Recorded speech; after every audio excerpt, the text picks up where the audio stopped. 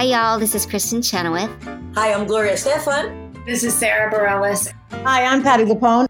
This is Lin-Manuel Miranda. You're listening to the Broadway Podcast Network. Hi, I'm Rob Schneider. And I'm Kevin David Thomas. And this is Behind the Curtain, Broadway's Living Legends. Don't forget to follow us on Twitter at Broadway Curtain and on Instagram at Broadway Curtain Podcast. And on Facebook at Behind the Curtain, Broadway's Living Legends. Our guest this week is one of the coolest men in musical theater. I agree with that. Author of the wonderful book Everything Was Possible, where he was a production assistant on the original production of Follies, and his current position... He is the president of the Richard Rodgers and Hammerstein organization, among many other titles that you have, Ted. We have Ted Chapin joining us today. Hi, Ted. Ted, thanks for being with us today. My pleasure. Yeah, you are a gentleman who grew up completely immersed in the arts. We all know your titles and what you do now, but I think a lot of people don't realize that you were growing up going to the theater probably from a very, very young age. Yeah. Your father was a major I mean, you can't even put one hat on him. I mean, he, just like you, he did so many things for the arts with the Metropolitan Opera, Columbia Records, all of this. What all did your father do? I mean, yes, it's absolutely true that I grew up in New York City, and my father, Schuyler Chapin, had a series of unbelievable jobs. Unbelievable for a kid growing up being interested in this world. He became the head of the Masterworks division of Columbia Records in 1959. Right. Two things were happening. A bunch of really cool cast albums were being made, but also stereo had come in and really taken hold. So he had Leonard Bernstein in the New York Philharmonic, Eugene Ormandy and the Philadelphia Orchestra, and George Sell in the Cleveland Orchestra, all re-recording classical music in stereo. Wow. And years later, somebody who ran what that division became said that those became the profit centers of that division because they were, to this day, they're incredibly good recordings. Yeah. I mean, those are people in their stride. Anyway, from there he went to be the first vice president of programming at Lincoln Center when only one building had opened. So I was able to, see these buildings as they opened one after the other. Right. I mean, it's funny. I was at what's now called the Koch Theater. I still think at the New York State Theater. Yes. The other day, and I was sort of giving a little talk to the person I was with about the theater. I said this theater was made for dance. Yeah. And that's what That's it it. was. So Yeah. when they started to sing and talk from the stage, they had problems. And everyone complains about the acoustics, but it's like, well, that's why. It was meant for dance. Never designed for that. Anyways, so it was. I've said this before, which is that my father offered this world to my brothers and me. It was never a given. Mm-hmm. I mean, my mother was a member of the Steinway family, so that's not too far removed from it. And it's sort of by osmosis that you pick up an interest. And I think it was the cast album of Bye Bye Birdie that got me really focused on musicals. Really? Yeah. What about why that score? Well, because it's so cool, number one. Because I was sort of the age that the kid in it was. Right. It was about rock and roll, which I knew because I was listening to it. Yep.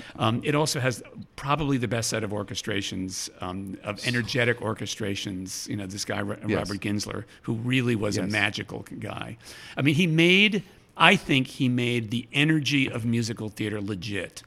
There were some people, some of those sort of razzle-dazzle shows that kind of, seem perhaps on the cheesy side. Yes. But Ginsler, I mean, there's a harp in the overture of Bye Bye Birdie. I want to say the name one more time. Robert Ginsler. Yes. He's Ginsler. very special. He didn't have like dozens and dozens of works. I mean, he probably ghosted on a lot of He shows, did, but in the early 60s, he did a whole series Right in How to Succeed in Business Without Really Trying. Oh. All American, which was the follow-up to Bye Bye Birdie. He did Bravo Giovanni, one of my favorite bad shows, but I loved it. And he died very quickly. There was one, I think it's the 62, 63 season that he did like 4 or 5 shows and then died. Yeah. Oh, my God. You should talk to who's a huge Robert Ginsler fan is Jonathan Tunick. Yes, we're working on Mr. Tunick. Get him a couple times. Yeah. His charts, Jonathan's charts that he wrote for Cabin in the Sky for encores. Oh yeah, I saw that. Last week. That's fantastic. Ginsler. There's a lot of Ginsler in there. Oh, really? Jazzy, the saxophones and like trio. Like real. Yeah, just good fills. When I complimented Jonathan, he said, "Yeah, I'm the last of the Hep Cats." Yeah, totally. It's true. I love that. Do you remember any shows that you saw? Well, Bye Bye Birdie was the first show I saw. Bye Bye Birdie was the first the first show I saw with Durwood Kirby and Gretchen Weiler. Okay, it wasn't the original. No, but okay. But Gretchen Weiler is still pretty impressive. No, it was impressive. And my father, till the day he died, told the story that at intermission I turned to him and I said, "Where has this been all my life?" I was 11. Wow. I was not old enough. That's clearly the Right, answer. but you also probably heard a lot of classical music as well. Yeah, growing up. the concerts I went to, opera. I went to the Tales of Hoffman at the Old Met. Mm-hmm. I mean, belying my age, but you know what? The older I get, first of all, the less I feel how old I am. The more what I actually experienced is pretty astonishing. I went down and took a home video of them destroying the old Metropolitan Opera House, which I then gave to the Met. I thought, put this in your archives. I'm not sure anybody ever did exactly this. Just walked around with my little 8mm camera taking pictures of them. They actually took the theater down kind of in V's. They took the walls in the middle down and left the corners. Yeah. So these great shots through the stage door, and you can see onto where the stage was. That's incredible. Anyway, but that's we got to see those. That's growing up in New York and being fascinated by it. And the really lucky thing for me, I realized early on that a phrase that's now become part of the lexicon, I wanted to be in the room where it happened. I wanted to be part of it. I didn't want to be a this or a that. I just wanted to be there. Right. So I realized early on that being a production assistant, getting coffee and doing whatever anybody wanted, was a way to be there and really be in the action and see it all going on. Creation. And so that's why I started. And then, frankly, I used the connection that my father, provided. Yes, of course. So the first show that I ever worked on was at Lincoln Center in the summer festival. And I just loved doing that. And then in those days, directors didn't have assistants that had any authority. So I became sort of the assistant to these directors, which meant taking notes, right? And that kind of stuff. Yeah. What an education. How old were you when you had your first? When you kind of went after this? The first job I had when I was 16. The Unknown Soldier and His Wife by Peter Ustinov, directed by John Dexter, the infamous John Dexter. I was going to say, what was it like working with the infamous John Dexter? Well, he was fine with me. And I think partly because my father was at Lincoln Center, and so I was, perhaps, should I say, slightly protected. Yeah. Yes. But that's okay. Right. He was fascinating. And one of the reviews for that show said he breathes theater the way the rest of us breathe air.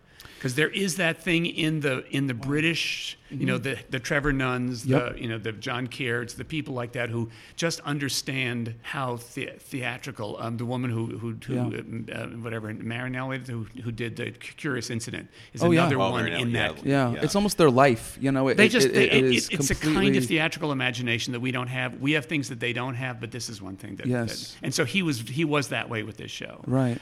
So he was great with me. He did urge me not to go to school, but to come to England and to work in the theater. And that's where the alarm bells went off. And I said, don't probably think that's what I want to do. Yeah. Right. And then Rothschilds? Yeah, well, I just continued to do this gophering, offering myself as a gopher. I figured that college classes? Yeah, summertime. I'd look at Variety and figure out what show was going into rehearsal in the summer. And I'd say, Dad, who do you know on this? So that was your in. I was curious. Yeah, how do you just be like, Dear Sheldon, can I please come? The ironic thing is the one that I had to push the hardest for was Follies, because there was a skittishness, not so much on Hal Prince's part, but on Ruth Mitchell, his fierce, partner, about it. And I've said this, I have to be discreet about this because I don't want people to think this is the way I go about life, but I was in college, at Connecticut College, at a time when colleges were in trouble. And the best thing you could do in college is solve a problem that they didn't know they had. So by saying to the college, listen, I want to do this. I want to observe this creation of a new American musical. I will write a report, and I want you to give me 2 courses worth of credit for it in the second half of my junior year. I will then overpoint in my senior year so I can graduate on time. And they bought it.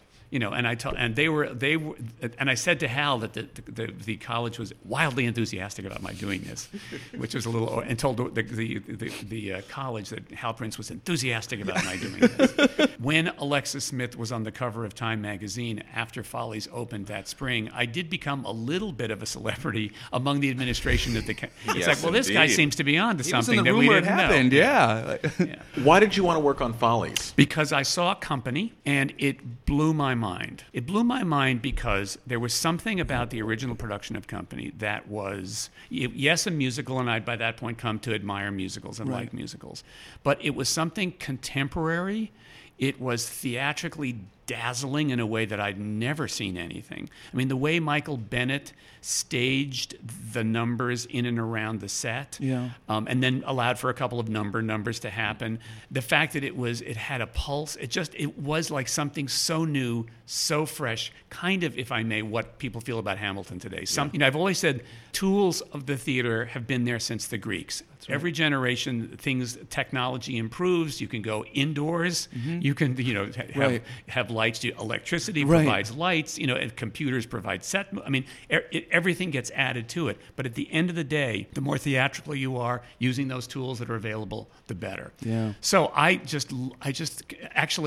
love company so much that I wanted to be at the recording session because I just wanted to be there. And in fact, if you look at the documentary, no way, you see me lurking in the background. No way. The shot is of Hal Prince. I think he's sitting with the costume designer in the booth, and in the background, I'm looking out that way. My head is bobbing back and forth with too much hair and with a hideous plaid jacket. But nonetheless, I am there. Totally looking for you. I'm totally looking for you. But again, I wanted to be there. Yeah. I wanted to be a part of it. And I think in retrospect, what I can say is the best thing about the career that I've ended up having is that I didn't have a focus. I knew I wanted to be, on the other side of the footlights. Right. I didn't want to be a performer. But I didn't know. I mean, somewhere producing, directing, somewhere in that side of it. But the fact that I just happened to just take one step at a time. Right. Well, was it ever daunting when you could do many different jobs, to decide which one? Did you ever feel like you were spread thin, trying to figure out which one of these things I want to do, or were you just happy to take any of them? No. Actually, the real answer to that is, before I ever had to come to Jesus moments about what my life was going to be like, something came up. Like the Musical Theater Lab, which I actually sold myself a job there because Stuart Ostro produced 2 unproducible musicals in a row. Pippin, which had been kicking around for years and was a college production anyway, and 1776, who on earth wants a musical about signing the Declaration of Independence? Right. So Stuart, who was a very enlightened producer, made a success out of those 2, and he started the Musical Theater Lab in the late 60s. Oh, wow. Saying that the musical theater had its own development world within it, but that world was being questioned, and we need to step up and help the development of musical theater. What kind of programs, what kind of activities would you... He started with The Robber Bridegroom, was the first one that we've ever done. Now it's being done again by Roundabout. Yeah. What I did, the reason I got that job, to back up a little bit, when I left college, I had moved sort of from the production assistant into being assistant to the director. Mm-hmm. And there was a production of Candide that was happening in Los Angeles and San Francisco. Mm-hmm. My father was working with Leonard Bernstein at the time, and I said, "Who's directing it?" And he said, "Sheldon Patinkin." And I said, "Who's that?" And he said, "Well, he's Second City and a friend of."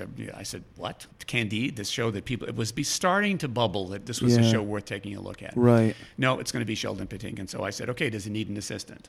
So I became Sheldon Patinkin's assistant on that production of Candide. He was a pal of Alan Arkin's, and I think the reason they hired Sheldon was they wanted Alan to play Pangloss because he'd done it in a concert here for the New York Philharmonic. Yes. Anyway, so I met Alan Arkin on that, and then he was directing the Sunshine Boys, so he asked me to be his assistant.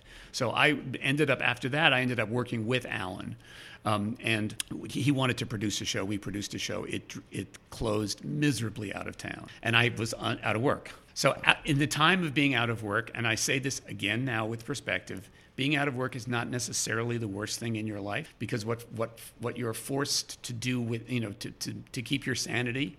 But in that year, something occurred to me, and I don't remember how it did. But what occurred to me was in the 1950s, there were all these adult camps in the Catskills and the Pocono, and they would hire talent. And Tamiment was one of them, and Green Mansions was another. Mm-hmm. Most of the musical theater writers in the 60s spent some time there. Right. Bach and Harnick were there. Strauss and Adams were there. Mary Rogers was there. Yeah. Once Upon a Mattress came pretty much lock, stock, and barrel out of Tamiment. So I thought, what a good idea for the Musical Theater Lab to do. Why don't we do a program where you have to do reviews? Because a lot of those things were reviews. Mm-hmm. Here's the cast.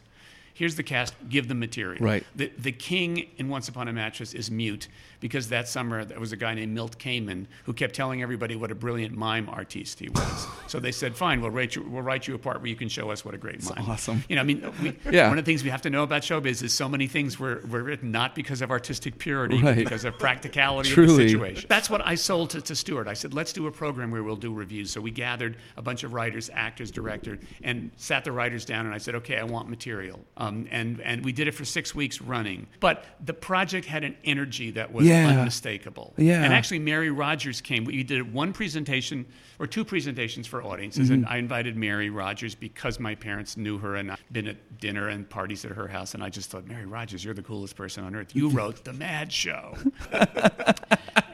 and which ended up helping me a lot because when Richard Rodgers, a year after Richard Rodgers died, I got a call from her one day, out of the blue. "What are you doing? I think they could use you at the Rodgers and Hammerstein office. Here's the guy to call. You know, give him a call. Goodbye, I'll see you." That's what led to this 30-plus year career at Rodgers and Hammerstein.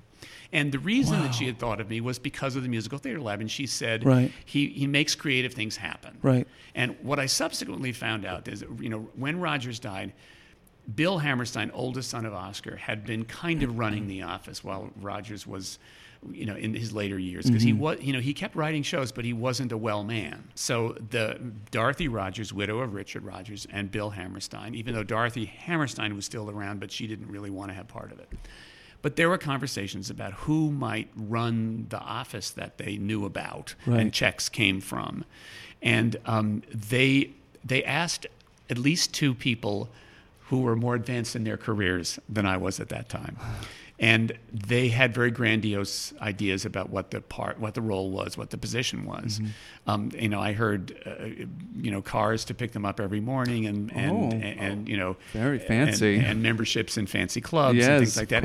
And it clearly kind of scared Dorothy and Bill. Yeah. So as Mary said, when she was allowed to have a voice in the room, she said, you know, what about Schuyler and Betty's son Ted? Ran the Musical Theater Lab, really makes things, you know, it seems to be, you know, creative, makes creative things happen. But you know what? That's hence the phone call. I didn't know that. So I went in and I thought, okay, I have no idea what this is. The idea was I'd sort of learn the ropes for a year and then take over. Right. And so I learned the ropes, and there were a lot of ropes to learn. The coolest thing about it was my learning curve in some ways paralleled the learning curve of Dorothy Rodgers, who was no pushover. Right. But for example, there was and is a music publishing company that was formed for Rodgers and Hammerstein by the guys who ran Chapel Music, which was the Broadway place. Is that Williamson? No, Williamson Music, absolutely. And it was owned ultimately 50% by the Rodgers, 50% by the Hammersteins. Chapel Music was doing all the administration of it. But I had this idea one day, what if we actually hired a couple of people and ran it in-house? You know, there aren't a lot of sort of boutique publishing companies. The catalog we have is pretty solid and very focused. Very clear what it is. Right. And so I would say in one of my monthly meetings with Dorothy Rodgers and Bill Hammerstein, I said, you know, you own a publishing company. And Dorothy said, oh, that's Bob at the office, right? And I said, half right. Bob, yes, Bob is the one who, you know, is our liaison with Chapel, but we could bring it in-house. And in my the accounting was a little sketchy at that point. So every time I asked, how much does it actually cost us to have Chapel do the administration, every time I asked, I got a different answer. And so to their credit, and I, you know, this is the kind of thing where the more I think back on how extraordinary my time here has been, I said to Dorothy and to Bill, listen, I cannot tell you that running Williamson Music Publishing Company in-house is going to be less expensive than it is now with Chapel. But what I can say is we don't have any idea what it would be like, you know, focusing only on this catalog. And Bill, to his credit, said, sure, and if it doesn't work, we can always go back to Chapel. And I had found somebody that we'd been working with at Chapel who I wanted to hire, and with one assistant. So we hired these two people. How long ago was this? I don't remember. Probably in the mid I mean, I became the head of it in '83, so this was probably '85. Okay, something like that. All right. So Great. And Maxine Lang, her name is. She's no longer working here, but she's certainly hale and hearty. So she came in and she made a foreign deal for the catalog because we would run it domestically here, but she made a foreign deal with a big publisher with a $2 million advance, and we never looked back. Yay! Nicely done. No, and so when Irving Berlin died, Right. and that family was in the similar situation where they didn't know what to do because Irving Berlin had a reputation, which I think was well earned, Yes. of being very particular about what he didn't want to happen. And actually, I had a conversation with not one of the daughters, but one of the husbands of the daughter, saying, when the old man dies, don't sell that catalog because everybody knows that the catalog hasn't been used properly. Yeah. And, they will, if someone's going to buy it, they're only going to base the price on what the last 4 or 5 years have been. And everybody knows there's more. Way more. There's more to be done. I said, let us, do that with you. So we were able to take on Irving Berlin, soup to nuts, and having that music publishing thing we were able to go, Irving Berlin Music Company, now you're administered by Williamson look, Music. we've done it so well already. Right, Yeah, right, exactly. Right. And the theater thing. And we've created some White Christmas was a creation. Holiday Inn is coming to the roundabout. Part of the fun here, again, part of the fun of having a little bit of a lot of things is, create a new Irving Berlin show. Sure. Why not? Let's see, And as you know, and as anybody listening to this will learn if they don't know, putting on any new musical is incredibly hard. That White Christmas, this is, again, a little bit of an example. Paul Blake was running the St. Louis Muni. He somehow had gotten to know people at Paramount Pictures. So he had talked Paramount Pictures people into doing stage versions of movies. And this now every studio has a department for this, but not so then. Yeah. And so I got the call, what about White Christmas? And he said, Paul Blake wanted to do the adaptation, and I would do it at the St. Louis Muni. So I said to the Berlin ladies in one of my meetings, what about White Christmas? And to a woman, they said, why that movie? And I said very simply, because the studio is interested. Right. And if we like another movie, we could spend years trying to get their attention. So, and I said, I love Paul dearly, but I know that an adaptation that takes him a year or 3 years is going to be the same. So let's push him to do it right away. So he did a production at the St. Louis Muni one summer. There was a show there because there was an arc. Interestingly, again, for those of you interested in developing shows, it's a frivolous story. Clearly, it's not. It's a pair of song and dance men who meet sisters. I ask you, how is that story going to come out?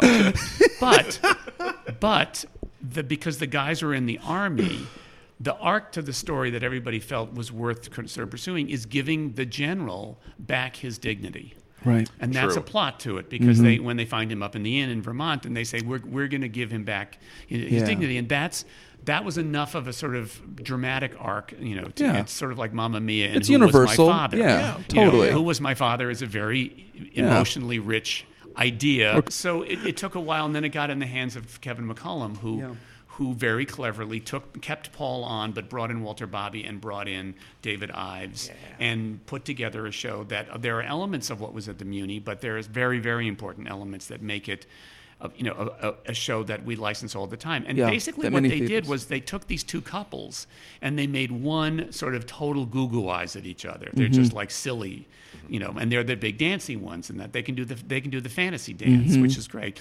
But then really managed to create the other one so there's problems. So there are moments where you really wonder if they are going to get together. Which again, in dramatic construction, it's tricky to do, especially if you meet song and dance men sisters. It's going to come out right, but there are moments when you really aren't It's sure. a great adaptation. Oh yeah, it really is, and a reason why it's being done continually. For years and years. It's amazing. It's amazing and funny that Holiday Inn. There's this perception that it's competitive, and there are similarities. There are things about the movie of Holiday Inn which came first. It is what the song White Christmas was first introduced. Right. And when we started to talk with now Universal, which happens to now own Holiday Inn, although it was a Paramount picture to begin with, don't go there. Wow. What I said to the very smart guy at Universal is you can use White Christmas as it is in the movie of Holiday Inn. with Bing Crosby at the piano because it's kind of iconic, but that's it. It's not fair to you. It's not fair to the show White Christmas. Yeah. No, the overture is not going to start with White Christmas. It will simply be a confusion in the marketplace. Yeah. So we're one of the challenges of Holiday Inn is, in fact, to make it not feel competitive with White Christmas. Yeah. Do you get a lot of odd requests? And what I mean by that is we would like to do Oklahoma, but we're going to set it in 1950s Ireland. Do you get any of those? He sighs. The cease and desist side of your department. Yeah, the answer, the reason why this is a little tricky is that we happen to be involved in a couple about Oklahoma right now. Oh. It sort of comes in waves, I think. What I find interesting about Oklahoma, and there was a production at Bard College that was done last summer. Yes, yeah. Which is talked about finding a proper home here somewhere out of the way. It's a very downtown kind of production. But what I have found is, for the most part, if the people who are asking this are people of integrity and if there's some background, I mean, again, I hate to say this to young artists starting out, but probably you're not going to get the permission to do something that's slightly wacky. So this Oklahoma at Bard was fascinating, and also there were meetings describing what they wanted to do, what the point of it was, and all that stuff. Can you give us like a 2-sentence rundown of what made it so? Yeah, it was done. I don't know anything about it myself. First of all, it was done with a very small cast, and they adapted the orchestrations to kind of a hootenanny band. Oh, cool. It was done in a room, so that the audience sat around the outside of the room and all the action took place in the middle. Because the idea was a communal experience, there was chili being cooked on all these tables, and then the audience was offered chili in the intermission. That's nice. Which became, from my standpoint, the least interesting thing about the whole thing, and the chili wasn't any good. Yeah. But be that as it may, it wasn't a dinner theater production, actually. But having done that, and sort of the idea to sort of strip the show any sort of, if I may, musical comedy artifice, which I don't think there's a lot of in that show, but just to sort of get into the grit. I mean, when I saw, again, I was invited to a rehearsal, and the one note that I gave to the director was, how are you going to tell the audience that there's humor? And frankly, there wasn't a lot of humor to be had, and it's not really what the guy Daniel Fish, the director, that's not what he's really about. But it illuminated things in the text that were absolutely fascinating. So you were aware of things. The scene with Judd, for example, was done in darkness, complete darkness, with a video camera. And these video cameras today, you don't. I mean, there was no light, and there were images that were, and it was dangerous. I mean, and I think the idea of doing it that way was that's a dangerous scene. Yeah, that's the scene where Curly not threatens, but Curly confrontation. Risks, it's a real risky confrontation. Yeah, interesting. And so that was there. Yeah. Again, my concern is, that's a very intimate. It's very intimate having two people that close, and I'm not sure that's not an intimate scene. It's but can you get that? There are a couple of ideas that I don't think are good, and that I don't think are good. By which I mean, not that I didn't like them, right? But I think my responsibility is to try to honor what I think these two guys wrote. Yeah. And if there are things where, and again, it's a lot of these are judgment calls, and if there's, I mean, I'll tell you, because people who saw this at the end when Judd comes back. The lines that are there are, he has a gift, and it's the little wonder, which has the blade, and so he's stopped from, but then they have they tussle and he gets stabbed. In this production, the gift is a box, and you open it, and it is Curly's gun that he has had to sell. I mean, it's a gun, and the idea is it's the gun that he's had to sell in order to get Laurie. He takes up the gun and shoots Judd. Just right, in just cold-blooded blood, murder, and he's a lot of blood, very effective splattering blood. And I mean, I can understand the sort of the idea that the community is complicit in all this and all that kind of stuff, but in this day and age, I think that's a problem. Yeah. Also, he gets away with it boldly. Yeah. In the script. Yeah. Right. There's the little. It's one thing if it was an accident. It's another thing if it was everybody and every witness to this saw that it's pretty hard. I mean, yes, there's OJ, but this is really no. It's agreed. like so we're having interesting if you're conversations. being that real, then you have to give those circumstances. So anyway, but in a funny way, the other side of that spectrum is the production of The Sound of Music that's out touring now. Yeah. And I say that because all of the big Rodgers and Hammerstein musicals, plus Cinderella and Flower Drum Song, have been brought back in my time here in fascinating productions. The Sound of Music production that was on Broadway in 1998 wasn't successful, frankly. Right. So in a way, The Sound of Music has been the one dangling, you know, are we going to make it threatening and add more Nazi? I don't know. Why do you think that is? Well, I mean, is it because everyone expects the movie? Yeah, I think obviously, it's pure and simple. You know, people get nervous about, what is this? What is this? What is My Favorite Things doing with the Mother Abbess and Maria in the first scene? It's supposed to be in the bedroom, right? Well, it's like, actually, in the show, in the bedroom, it's thundering and lightning. So the song that she sings is an papa loud song called The Lonely Goat Herd. Makes sense. To drown out the thunder. Yeah. So anyway, but this is, for many years, this has been kind of a fruitless. Then I found out that Jack O'Brien, man who has won 3 Tony Awards for Hairspray, Henry IV, and Coast of Utopia. And I asked, there is the man to direct The Sound of Music. He has loved The Sound of Music since he, as a kid, saw Mary Martin. And networks, touring people wanted to do a production. So part of my role here was I put them together. Because, Jack O'Brien doesn't do tours, networks doesn't hire people like Jack O'Brien, and I said, let's not say no. Let's put this all together. And so, the production of The Sound of Music, with the exception of the song Something Good, but even that has been tweaked somewhat. This is the version of the show that was on Broadway in 1959. And I put before you the following moment that explains to you what a good director can do to The Sound of Music. In the scene in the bedroom, she starts by praying, and she can't remember one of the kids' names. Liesl comes in the window. She's right. They have their little scene. Liesl goes off to change clothes. Yesterday I said I didn't need a governess. Maybe I do. Nice little moment. Yeah. Thunder, girls come in. Thunder, maybe the boys are going to come in. Right. Oh, no, boys are brave. Thunder, in come the boys. Funny moment. Funny moment. She says, Friedrich, was this your idea? He says, no, this was Kurt's idea. Kurt, that's the name she was missing. The line is there to give her the name, God bless Kurt. But her line is, Friedrich, was this your idea? What? That everybody should run in the bedroom when it's done? So in this production, are boys going to come? No, boys are brave. They won't. Thunderclap, the 2 boys are under the bed. Was this your idea? Genius. Well, but the thing is, it's a good director looking at the words. Right. And and the opening, it's funny, I just did the Playbill Cruise, which, Phil Birch decided to theme to Rodgers and Hammerstein, and I was asked to give a talk, and one of the things I brought was B-roll of Kristen Anderson, the 21-year-old who is playing Maria on this tour, singing the title song. And I just put it in and look at it, because first of all, she has a little bridge over a stream, because, yes, she is up in the mountains. Jack said in rehearsal, this is your soliloquy.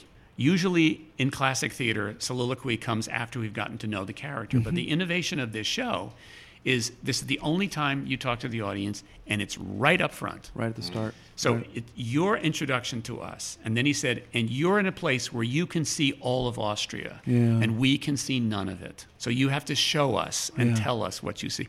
It's such a beautiful performance. And she's on this little bridge, and she then steps off the little bridge. That's the act. That's the staging of the number. But the way, what she's singing, I mean, one of the early reviews of this tour said, when she said, I come to the hills when my heart is lonely. And the reviewer said, she looked troubled. And it was like, right. Again, part of a mantra from my job at Rodgers and Hammerstein, I've always said, if you're good to Rodgers and Hammerstein, they're very good to you.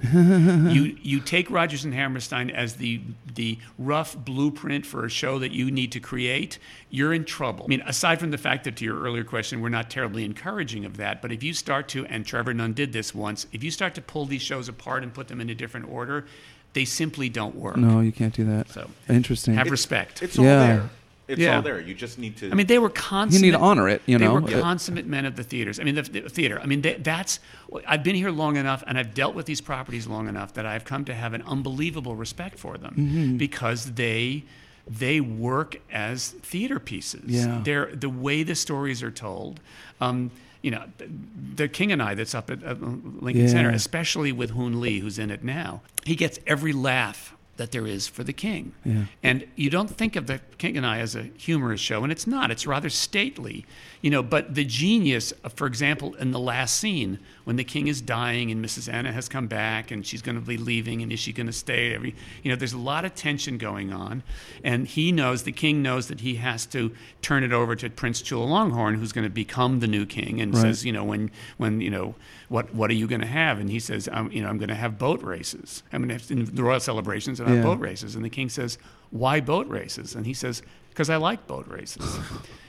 And it's just a moment, but the audience can laugh in a sweet, not big, but just a way that makes the dramatic tension of what follows just palatable in a way. I mean, he was a genius that way. And they're sort of all through the shows where things are, seem unexpected, and yet, they really work. Oh yeah. Billy Bigelow looking at the guy at the graduation saying that I recognize that guy. Yeah. Usually that's a corny thing to do, but in the way that Carousel is constructed, it makes absolute sense that the same guy who's totally up there is now down here. Yeah.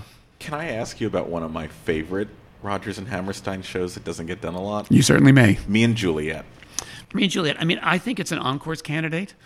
It comes up from time to time. Again, because, as you point out, I'm on every committee, that there is to be on. Yes, God that many you are. rooms that it's well, happening. But I have to be careful. I have to be careful which hat I'm wearing at one time. That's that's true. And to sort of to drop in the idea of me and Juliet into the Encores conversation at the right time, so it can be their idea, it's time. Frankly, it's time for it. I mean, what I would say about it is, and it's also part of what I've seen my job to be, is it doesn't have any visibility these days. It hasn't been done in years. I mean, I think the Mufti series did it at the York. So in order for people to become acquainted with it, we'd have to do something. We'd have to. It's part of why Encores is very helpful, because it gives a visibility to a show from the past, with hopefully its strengths put forward first, and if there are weaknesses, that they are minimized by the nature of what Encores is all about. I mean, Cabin in the Sky, the first one they did this year, was to me like a living history lesson, truly, about what was going on in the 40s. It also makes me appreciate Oklahoma more, because you realize, I grew up saying, with people telling me Oklahoma was the revolution, and I could never figure that out, because it didn't seem revolutionary at all. But when you see Cabin in the Sky and you see these bold ideas, good versus evil, and the devil's man and the God's man, and and you realize it's kind of dramatically inept. Yes. But they're going for stock. something. Yeah. And that's why, Oklahoma managed to take all of those ideas that people were playing with and put it all together, so that it's not that it's an earth-shatteringly grand, big story. It's the way the drama is told through music and lyrics and dance and libretto and characters, and that's kind of the integration that everybody was trying the for. storytelling. So I think Me and Juliet would have to be made more visible. And I think in its day it was Richard Rodgers' idea. Allegro was Hammerstein's idea, and this was Rodgers' idea, to write a musical comedy, to go back sort of to write a show, the kind of show that happened before Rodgers and Hammerstein. Right. And I think they didn't feel as if they had conquered it. It maybe got a little, serious or something. I'm not really sure. That's the only time I've ever seen it. Yeah. Was at the York. Interesting. But I think it would be good. It's a Don Walker orchestration. It's a jazzy orchestration. Yeah. Great orchestration. So colleges, please. And people who have seen Cinderella might be if you listen very, very carefully, you'll hear the music from the opening song in Cinderella, which the music still stays there. The lyrics do not. Me, Who Am I, it's called. And it's for the prince on his horseback. Interesting. Yeah. Interesting. Because I will say this about Cinderella. In the answer of, how big is that trunk? Yeah.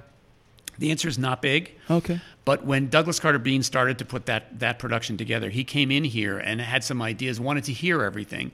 And he was the smartest writer I've dealt with in terms of what was interesting and what wasn't. He knew, first of all, you don't put Some Enchanted Evening in the middle of another. You don't put a song in a show that will take the audience out of it. Right. So that what appealed to him were songs. There were a couple that were cut from South Pacific, one that was cut from King and I, that was cut from Me and Juliet. Yeah. There was some help with the lyrics, and that was fine. The big ballad in the second act, There's Music in You, comes from a terrible movie called The Main Street to Broadway. Wow. Which it's a very funny, bad movie. Watch it if you can find it. It's about Broadway, in quotes, in the movie. But it does have a shot, for example, of Al Hirschfeld drawing. I mean, it's a lot of Broadway stuff in there. Cool. But the scene where There's Music in You comes from is Mary Martin being directed by Joshua Logan in the new Rodgers and Hammerstein musical. And Josh Logan is rehearsing this song, and Mary's having some problems with how to do the song. Anyway, so we pulled that one out for the television remake of Cinderella in 1997 to give Whitney Houston a power ballad. Again, Bruce Pomahak, who for years was the director of music here and absolutely brilliant, took a few lines from Allegro. Yeah. And then, and actually now it can be told in Cinderella, when it was in rehearsal, Vicki Clark was having problems getting into that song. And there was conversation. And Bruce, because he is incredibly knowledgeable about Richard Rodgers and the canon and is a composer himself, one morning he said to me, "Come listen to this." And he put music on and he played the verse to There's Music in You, which is currently in the show. Yeah. And I said, "That's great. Yeah. That's great." And he looked at me and he said, "If they ask, did I find it? The answer is yes. If the truth, did I write it? The answer is yes." So it's actually completely Bruce. I mean, but again. Thank you, Bruce. Well, but it doesn't sound. No. The other thing he did recently, and I had to push him on this, but it's kind of fun, and now it's sort of making the mini rounds. Josh Logan, in his autobiography, talked about the first song that Rodgers and Hammerstein wrote for Lieutenant Cable. Mm-hmm. A song he said was called "My Friend." And he said, and he quotes the lyrics in his book, my friend is coming around the bend." When I was first here, Josh said, "Do you have that song? Because I can't find it. I don't remember that. I remember it, and it was terrible." So the first thing that happened was when Lincoln Center was doing South Pacific, they had a couple of very specific questions about lyrics that they asked me. So I came in one morning and looked through a lot of scripts that I had pulled together and various things. And I just thought, you know what, I'm going to look through every script. And there was one that I had assumed came from Bill Hammerstein. I had assumed was just another version of the playing script I went into rehearsal with. It just was a clean one that hadn't been used. Turned out to be a draft of Act One. Oh. And there were the entire lyrics of My Friend. I mean, unfortunately, Josh Logan had died by this point, but it's like, oh my God. He was right. The Holy Grail. Right. And what's really interesting is that the song, yes, it's called My Friend. And yes, there is a lyric buried in it about coming around the bend. But what inspires the song is after Liat and Cable make love, Liat, who knows very little English, says to Lieutenant Cable, "You are my friend?" And he says, "Oh no!" She thinks that's the phrase for when you've made love. You're now friends. Right. So that's what inspired the song "My Friend." Then we found one sheet of music at the Library of Congress with Richard Rodgers' hand at the top that says "My Friend," and a melody, no chords, and at the bottom a strange sort of release. Well, once we've got the lyrics, we could figure this all out, but no chords. So I said to Bruce, make like Richard Rodgers. Make the chords. And he did it. And actually, I did it at the Lyrics and Lyricist. And actually, Kathleen Marshall used it this year in hers about songs that were cut out of town. Nice. And what's interesting about it is you listen to it, and you should add it to your repertoire. Yeah. Then you go into Suddenly Lucky. Yeah. Then you if you can nail Younger Than Springtime, right, then you can do this because the audiences love this stuff. Yeah. The thing is, you listen to it, and it's a perfectly fine. I mean, those guys knew what they were doing. They were in their stride. So it's a perfectly fine. And it actually, there's some surprising things. The melody doesn't go sometimes where you expect it to go. That kind of stuff. It's just not, and that what Josh Logan said is it's not passionate enough. Right. And that's what he kept pushing. And that's why Suddenly Lucky, which was the melody that became Getting to Know You, Logan said, well, that's better, but he's a Marine, for God's sake. Yeah. Which is why Younger Than Springtime is nothing but passion. I'm fascinated by, you've got Rodgers and Hammerstein. They knew what they were doing, but right. the collaboration with the director and how important that was with their process. Right. I never realized that they were so driven with the director helping them. Put South Pacific in perspective, which I always think is fascinating. Oklahoma hit big. Right. They were still working. I mean, there were problems with Rodgers and Hart, Hart. Well, there were problems with Kern and Hammerstein, but both Jerome Kern and Lorenz Hart were still alive, and allowed their partners to do this one-off show for the Theater Guild. Right. It became Oklahoma. Boom. Suddenly there's a team and they liked working together. Yeah, and their work is really good. I mean, can you imagine really being good. Those other guys? I mean, it's interesting and it's interesting that both Lorenz Hart and Jerome Kern died shortly afterwards, both around productions that Rodgers and Hammerstein were dealing with. Yeah, I think that Hart's it's sad. But whatever the big picture is here, somebody sort of right. Anyway, Sorry. So they followed Oklahoma with Carousel, which was arguably more dramatic, more operatic, right. And then they wrote Allegro, which was their original, sort of the innovators innovating now, and it wasn't successful. Right. Okay, so here you are, this team that's enjoyed these two successes and this one failure. You're right. What do? Yeah. You load the deck. They took, in South Pacific, a contemporary story. Yeah. They wrote it for a star. Yeah. And a handsome stranger from another world, Ezio Pinza. You take on Josh Logan, a formidable collaborator. Yeah.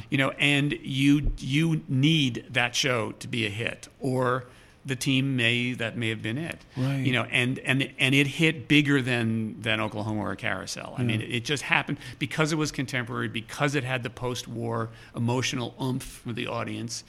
It won more awards. It hit the town like crazy. And then they followed up with King and I, that everybody said, well, it's good, but it's not South Pacific. Oh yeah, I remember that now. Do you want to ask about your favorite person? Trudy Rittman? I've had this dream that I want the world to know who Trudy Rittman is more than... so do we. Put her second N on the end of her name. Yes, please. Yeah. No, I may have told you this story, but since we have a microphone in front of us, or microphones in front of us. I did a rapprochement with Agnes DeMille and my RNHC, because she was angry at Rodgers and Hammerstein and felt that they didn't treat her properly. And what she really wanted was to be considered an author of Oklahoma and Carousel, because she felt that what she brought to those ballets told the story, and she wanted to be acknowledged. And of course, to give a choreographer credit and money as one of the authors is a very tricky thing. Yeah. And it's a precedent that if you set it, you could frankly give it to people who don't deserve Where do you it. And draw that's the line? not Yeah. So I saw a production of Carousel at the Houston Grand Opera in my early days here. It was the first time I'd ever seen the Agnes DeMille choreography actually mounted by Jemsy Delap, and well done. And it was just eye-opening to me, because I'd always thought of Agnes DeMille as the sort of cliche steps that you think about, right? And I didn't realize they came right out of character. All those steps were secondary. It was like, oh my God, I now see for the first time how the people who are in the story get translated into dance. And right. So I came back and I said to Dorothy Rodgers and Bill Hammerstein, and I think at that time their successors, Mary Rodgers and James Hammerstein, were in the room of our monthly meetings. I said, I think we're cutting off our nose to spite our face here. And there is Agnes DeMille living down in the village, angry at us, and has been for years. But why don't we pay her to document her dance? We also own her dances. That's another thing. Yeah. Oh, yeah. Why don't we pay her to document them? Because once she's gone, and her acolytes are not getting any younger. Yeah. And so I wrote her a letter, and she called me before I could call her, and it was a very spicy conversation on the phone. But I went down to see her. And it was it was one of the great days of my life, including, the two things I remember, I remember a lot, but she said, "Does Dorothy Rodgers know you're here?" And I said, "Yes, she does." And she would look away scowling. But I said, "Miss DeMille, you really need to tell us not the steps. I'm not interested in the steps. But what's the point of these dances?" Yeah. And I said, "There's some gesture in Junas busting out all over." She said, "Well, it's the dew falling off the leaves because it's springtime and the women are opening themselves up for spring." And I said, "Oh, you have to tell us that." Yeah. And she said, "Do you want me to condescend?" I said, "Please." So it was a lovely meeting. But I said to her, "What happened? Where is Trudy Rittman?" And she looked at me and said, "If you reach out to Trudy Rittman, you better have something to say because Richard Rodgers broke her soul." So that was a curse. However, we then found that Trudy Rittman was actually living in Boston in one of those wonderful places that has apartments and townhouses on one end and a nursing home at the other. And I should pause just to let Trudy Rittman did all the dance incidental music. She was and vocal arrangements for a plethora of Rodgers shows, and she was. Her music is stunning on it. Absolutely stunning. And Lerner and Loewe as well. And Lerner and Loewe, that's right. Sorry. And that's all right. No, she was a German pianist who had to get out of Germany. Yeah. She connected with Agnes de Mille as a rehearsal pianist, and she was a wonderful musician in her own right. Yeah. I mean, she composed the music for The Small House of Uncle Thomas. On the one hand, I think one has to be fair to say that Richard Rodgers trusted her enough to do that. Yes. And Jerome Robbins understood what that was all about. Hello, Young Lovers is the only theme that's recognizable that's in there, but you can actually take some other things that are in there and realize that they're inversions of. I mean, she knew as a dance arranger how. Her voice was as an arranger, not as the composer, a composer, but an arranger composer. Right. We took her, Bruce Pomack and I went up and took her to 2 productions that were touring, the Rodgers and Hammerstein shows. One of them was the King and I from 1996, the Australian production with all the red and gold elephants. And when the curtain went up, she did lean over and say, "This is awfully overproduced." But she was wonderful, and I think again part of what I feel my task turned out to be was to give some dignity to people who had felt kind of pushed aside as the years went on. And Agnes de Mille, Josh Logan, and Trudy Rittman are really the 3 biggest ones of those. Yeah. And it was interesting. Trudy was very reluctant to answer direct questions. But we'd put her in the car and drive from Brookhaven, it was called, outside Boston, down to downtown Boston. And we just ask her questions. And I remember once she just said, I don't think Dorothy Rodgers liked me very much because I don't think she liked strong women that Dick had, any kind of relationship with. Sure. Which I thought was kind of interesting. Yeah. And she was just amazing. I actually just we're uncovering some of her scores, and I had all of her scores from Allegro, which had a lot of dance in it. And what I found fascinating is these are penciled manuscript. They look like nobody ever looked at them. So I thought, I wonder in what form these went to Robert Russell Bennett, the orchestrator. They had to get passed around. Right. They didn't have photocopying then. And the answer is I don't really know. There are some copies of these things that were made by some process. Yeah. But the fact that these are all tidy, that could go, do not pass go to the Library of Congress where people can study these things. Right. Interesting. And her score, here's another interesting thing. Her score of The Small House of Uncle Thomas is dated, at the end of it, it's dated, and the date is a week before the show opened in New Haven.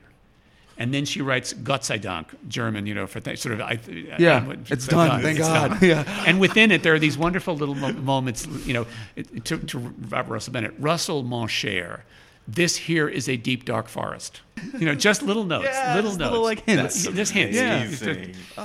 But again, in the heyday, certainly the Rodgers and Hammerstein heyday, there was this team. You can't write 9 shows for Broadway in 16 years and do it all yourself. And if you have a team you rely on, who you trust, then you got to rely on them. Right. I'll tell you another interesting, silly little thing that came up when Bruce Pomack was restoring the score of South Pacific. He came to me one day and he said, look at this. In the overture of South Pacific, when Wonderful Guy comes in, the melody in the overture goes bum, bum, bum, bum, ba, da, da, da, da, bum, bum. But in the song, it's bum, bum, bum, bum, bum. I'm as corny as it's 3 notes. But in the overture, it was umpa, bum, bum, bum, bum, bum. So Bruce said to me, so it's, quote, wrong. And he said, and look, on the full score, from top to bottom, it's done that way. Twice. Every part, it's done that way. Richard Rodgers heard it originally. He heard it on the album. He heard it through the years. Are we to declare this wrong? Right. And go in and change it?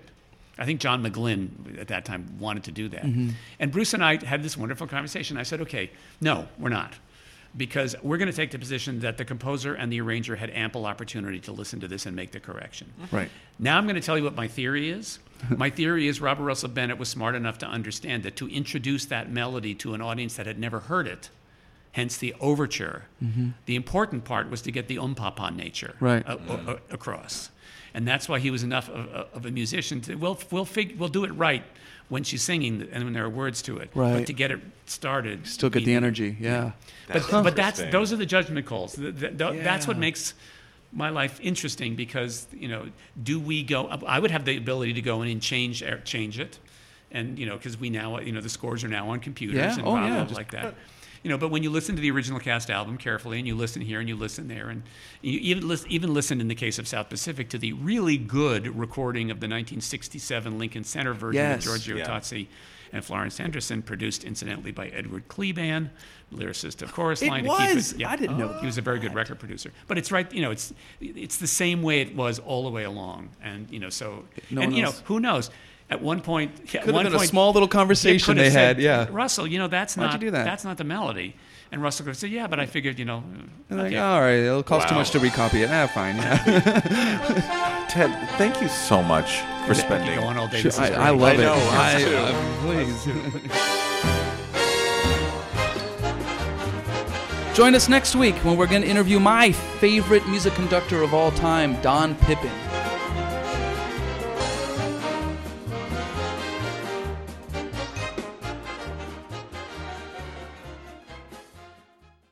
Hey, it's Leslie Odom Jr. here on the Broadway Podcast Network to tell you about the Rise Theater Directory, a program of Maestro Music. Rise is a national online resource designed to connect and empower backstage and administrative and creative theater professionals from underrepresented backgrounds.